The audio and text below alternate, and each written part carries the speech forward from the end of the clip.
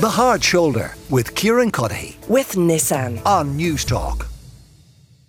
Now, in a survey commissioned by and published by the Department of Transport today, there's an indication that 60% of people are willing to change the way they travel to reduce carbon emissions. 90% of people say they would walk, cycle or take public transport for journeys that are less than 2 kilometres in length. But what would prompt them to actually go and do it, particularly when it comes to public transport? Would making public transport free be the nudge they need? Bríd Smith is a People Before Profit TD for Dublin South Central. Bríd, you're welcome to the show. Why should we make public transport free?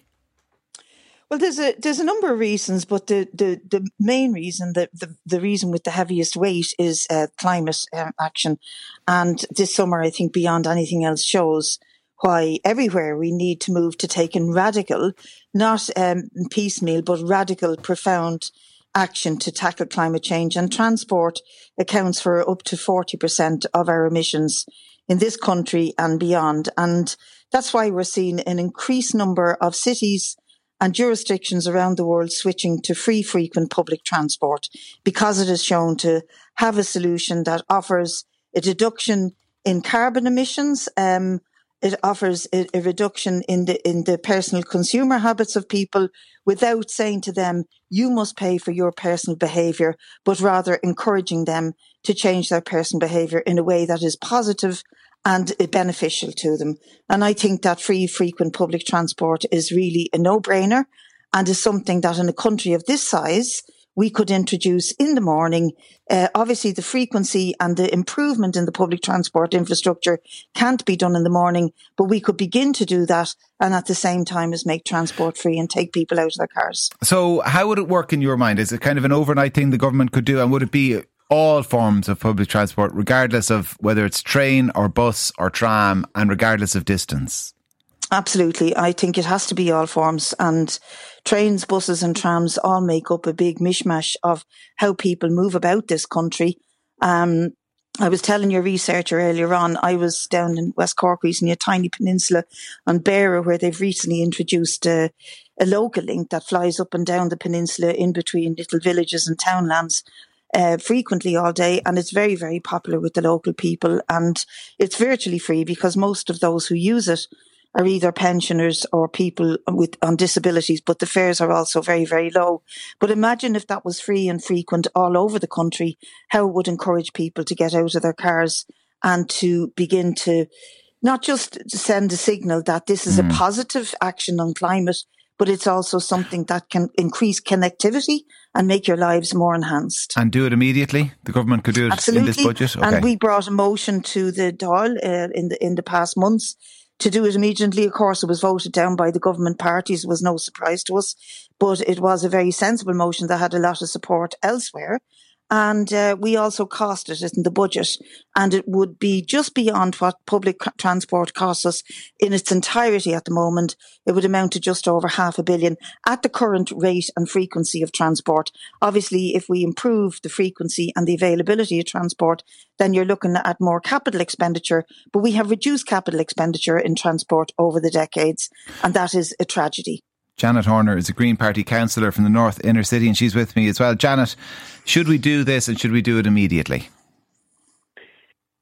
Yeah, look, I mean, I 100% agree with Bríd that the priority at the moment is to incentivise people to get out of their cars, to make public transport much easier and much more accessible to people, to get people walking and cycling as much as we possibly can at the moment. That is an imperative from a climate change perspective at the moment. Where I disagree is that I don't think that making public transport free, Bríd has used the phrase free and frequent there, but the frequency element of it is where the much, much more complex element of the detail comes in. At the moment, we're investing in new services across the country, in more greater infrastructure. We're doing the capital expenditure piece that is going to put those services like that local link that Bríd mentioned in place across the country. But that takes time, that takes effort. And at the moment, while we are working a lot on tariff reduction, and while that has been a priority at the moment, is seeing a reduction in fares, including a 50% reduction for everyone under 24, what would be wrong at the moment is to have people in areas that don't have access to any public transport still, subsidising those to such a heavy extent who have access to a decent public transport network. And we also need to not misdiagnose the problem. What we know the barriers are to people getting on public transport at the moment are the lack of network, the lack of frequency, and issues around safety, particularly when that comes to walking and cycling. So if we are serious about taking its climate action approach to transport, we need to talk about what the actual barriers are, and those actual barriers are expanding the network, ensuring the frequency of services there, and addressing the real safety concerns that people have when they walk around the street or they cycle down the road in the evening. If you're saying cost is not a barrier, do you not believe that making it free would see a jump in use?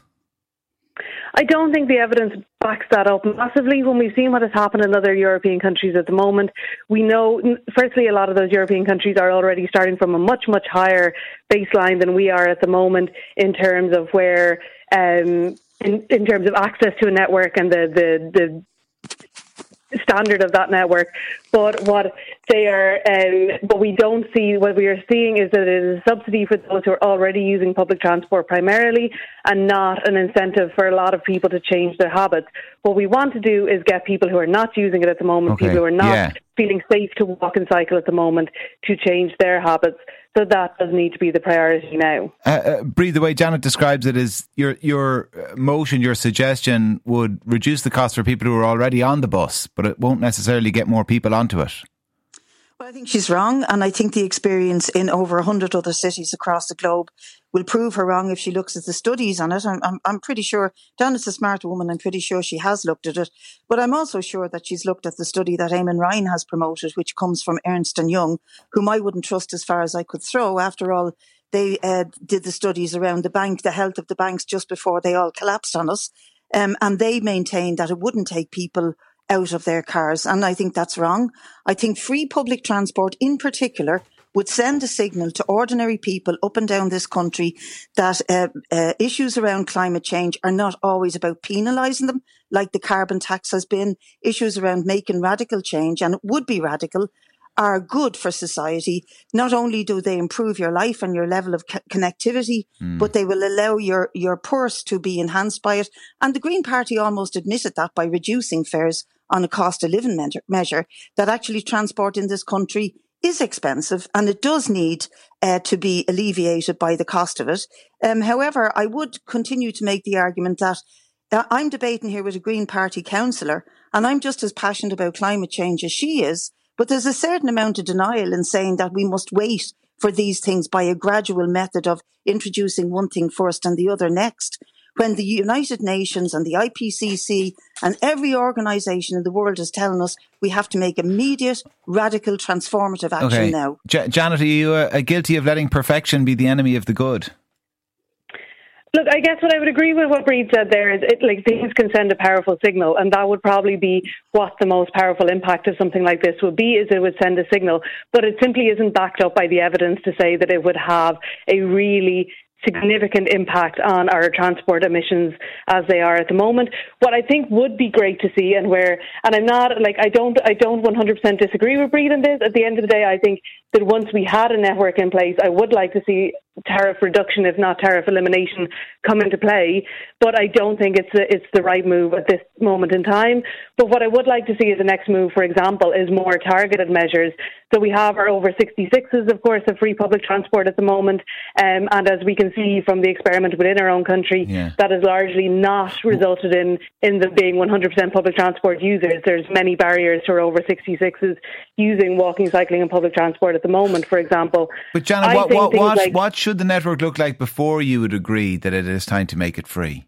Because it's never going to service everybody. Just we have too dispersed a population that you're going to have a tram or a train going past everyone's front door. So at what point would you say, yeah, that's it, now we can do it? The mantra that has been our goal for quite a while now has been every village, every hour. So a service that is basically a network of some sort, whether it's rail or bus, that is servicing every village at every hour around the country. And that should be it is a difficult goal, it is a lofty goal, but it is what we should be aspiring towards, saying is a decent dignified network for everybody in the country to feel that public transport at least provides an option for them, if not the exclusive option for them. Bríd, And in the meantime, should we wait until we've got that service in place? Every village, every hour? Absolutely not. And but what about the point Janet made initially, which is that until you get that service in place, then people, particularly in Dublin, in your constituencies, who do have all of this service at their fingertips, as it were, that they'll feel the benefit of it. Well, I'm sorry, there isn't, there are swathes of Dublin, and particularly the poorer working class areas of Dublin, that don't have it at their fingertips. In fact, there's been a reduction in the level of buses going into certain working class communities because of the Bus Connects plan, and people are feeling it acutely in places like Lower Ballyfermot, in Inchicore, etc., where buses are only coming on the hour. And yet they have. I accept that, but fewer buses is still a lot more than no buses, and that's the point Janet was making. Of course, and I'm not saying that we're not 1,000% better off than our rural cousins are in many, many parts of the country. But I just think that the argument Janet is making is really just giving cover to a lack of action from the Green Party and government to do the right thing and do what other cities and towns and jurisdictions are doing increasingly across the planet, including in the heart of the beast in the USA. And that is making public transport free at the same time as trying to improve its frequency.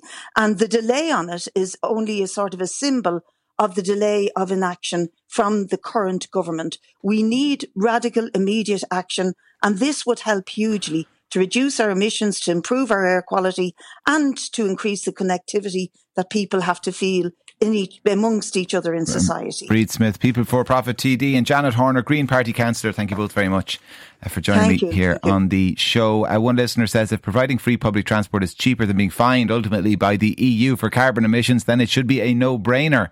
Steve in Dublin says, the experience in the UK in the last few weeks with the huge public backlash against green initiatives that would cost them money, for example, gas boiler replacements or diesel scrappage, etc., shows it's the state that needs to foot the bill for behavioural change, or it simply will not happen.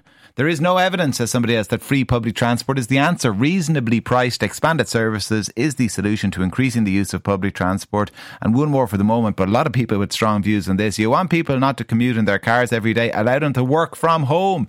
Simple as that. We're going to be talking about working from home a little bit later in the show. 087 1400 106. Keep your views coming. Do you think we should make all public transport free? If you've got public transport available, I would wager you're going to get in touch and say yes. For lots of other people, I mean, they would love the idea of it, but they would love some public transport in the first place.